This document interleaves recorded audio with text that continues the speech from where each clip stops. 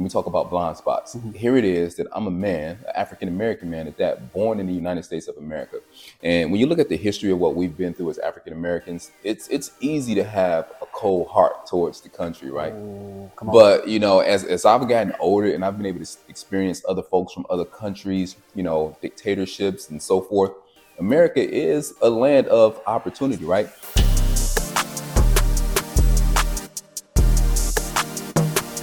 What's going on, fellas, ladies out there? We are excited about today. My name is Joe, by the way. I prefer to be called Joseph. I'll explain that later, but this is my good friend here. Brian, by the way. We came up with the word, the orange pod.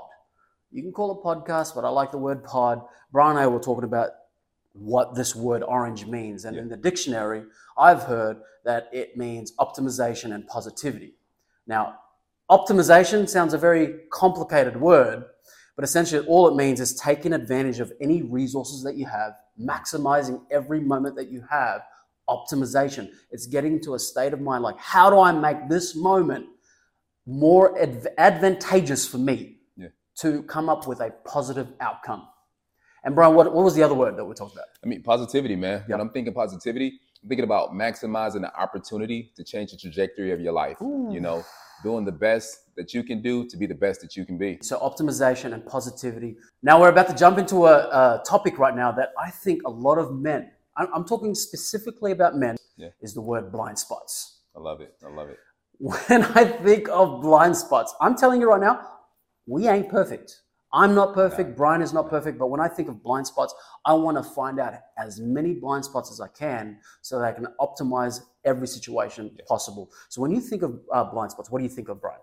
Man, for me, I'm thinking about the areas of my life that I can't see. You know, fortunate for me, I got a wife that's brutally honest, right? You know, she's my mirror, you know, so when I'm looking at her, you know, she's looking at all the things that I can't see in myself. You know, she's looking at the things that are behind me, the things that are ahead of me, things that are to come. You know what I mean? Wow. She definitely pours into me in ways that I can't even begin to imagine. So you're a married man, an amazing wife. She's in the background, by the way. She's hiding behind the scenes right now. She's doing an incredible job. But it's like, you're saying that she's like a mirror. Think about it. You know, being an individual, being a human means that I have my faults, my shortcomings, and my insecurities, right? Yeah. More than not, I want my way, right? But is it the right way? Right. And then my wife's able to be that counterbalance to what is right, you know what I mean, to what I'm doing wrong. The counterbalance. Exactly, you know, to keep me in line with a good perspective of what's expected of me, you know, not just from myself, but from her, from my son, you know, my community, and the other ones that love and trust and depend on me to be all that I'm called to be. A blind spot that I think of when you talked about what your wife does for you as a mirror, I think of the word pride as a huge blind spot for men. Big time. Huge. And I think when I think of pride, I think of walls going up. I think of walls. I think of a pair of shades that you put on, earmuffs that go in, because when you're prideful or even just having those walls up, you really don't have time to be aware. Yeah. And when we talk about mirroring, you're like, you're trying to see outside of yourself through someone else. You know, I believe our innate nature, man, is to be selfish. You know what I mean? Yeah. To protect ourselves, you know, both physically, spiritually, mentally, I mean, even financially, right? Pride. I think about blind spots, awareness. A lot of this has to do with like, what value do you bring to the table? Exactly. Because if you don't know your blind spots, then how do you know you're being a valuable asset? I mean, if you don't know where you're falling short, man, the truth is you're losing all that you're called to be, all that you're capable of. You know what I mean? Yeah. And by exposing those blind spots, you're able to sharpen the weaker areas of your life so that you can maximize potential. Because I just became a citizen in this country, United States.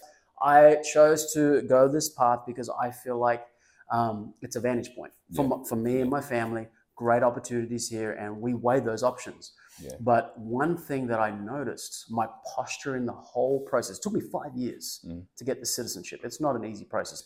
But when I got that certificate for the first time, I had a sense of gratitude. There you go. I could have easily had a different posture or a position of, I'm proud to be an American, like different posture and position. I was like, you know what? I'm grateful. Yeah. When you think of those words, rather than being proud, be more grateful. What do you hear? What do you see? You know, let me speak to your situation, man. You know, I love the fact that you say you're grateful, right? and we talk about blind spots. Here it is that I'm a man, an African-American man at that, born in the United States of America. And when you look at the history of what we've been through as African-Americans, it's easy to have a cold heart towards the country, right? Ooh, but, you know, as I've gotten older and I've been able to experience other folks from other countries, you know, dictatorships and so forth, America is a land of opportunity, right? And if you don't realize that, and if you don't capitalize on the possibilities and opportunities that we have here, that's typically having a blind spot, right? Wow. That's typically having a blind spot. You know, so having a friend like you, experiences like you, and a story like yours, man, you've definitely revealed the blind spot of mine that, hey, there's so much more that I could do, so much more that I could be. I feel like this works so well for us because we bounce these ideas off each other. Yeah. And I love the fact that you have your wife that's pouring into you and also helping you to be aware of your blind spots. But now we have this relationship from a guy to a guy where we can bring something to the table like, hey, here are some things that I'm working through. Yeah. It's not really working for me right now. How do I optimize this? That word comes back. Optimization. I like it. And then what we do really well, I'm hoping that a lot of guys that are watching right now, even the females that are dating a guy, must have a guy that has friendships like this. Yeah. Positivity.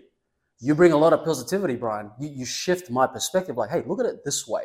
Yeah. It's negative right now, but look at it this way so that it becomes a vantage point. You know, my advantage is my upbringing, man. You know, I mean, it wasn't easy. You know, I had my struggles. I had my trials. You know, I had a lot of things that I've had to overcome. So now when I look at some, it's like I've been there, done that. What's the worst that can happen type of attitude, right? You know, it's not something that I would recommend for everybody. You know, you got to be built for it. You know, A lot of folks can't make it through what I went through. Right. But to me, it's my advantage. Gotcha. You know, I was just sharing with my team the other day at work that by the grace of God, everything that I've done, I accomplished.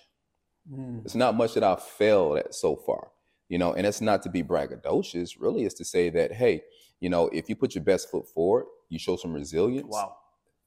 You know, those who fail are those who quit. That's the way I see it. Those who fail are those who quit. That's a word. I like that. And as I'm thinking about blind spots, you mentioned about lack of awareness as a blind spot. That's a lot of the theme around what you're talking about blind spots. For me, I think a lot of my blind spot is my tone and how I respond. Okay. And I think a lot of men today find it really hard to respond in moments where maybe there's a female leader over your department and you have to answer to that female leader. And I know your wife is a lady boss, all the things. Boss. My wife is the same way. She's a lady boss.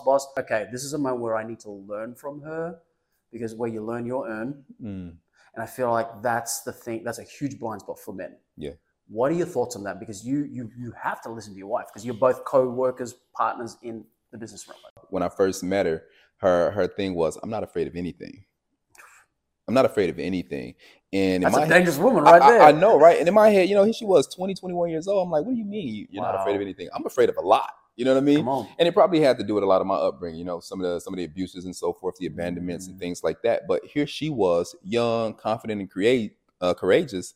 I mean, she's elevated my level of confidence, right? My level of adventure, my level of competence, right?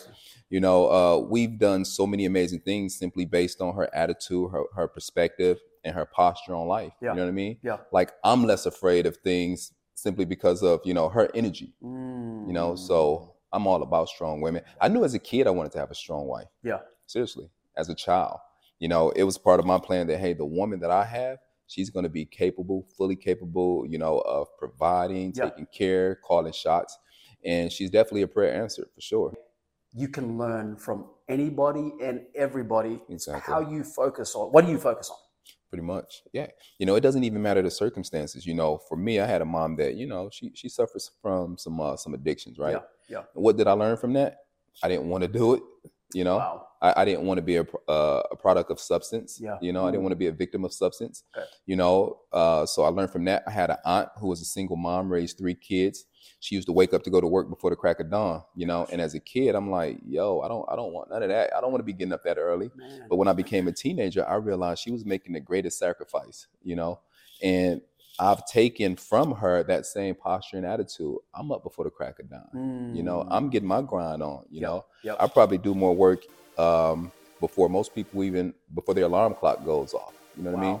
But that was something that I took from my auntie. You know, she was the only one that I seen doing that before I seen any male do it. Gosh, that's so good, man. Thanks for tuning into the Orange Pod. Don't forget to like, subscribe, and share. Enjoy the rest of your week.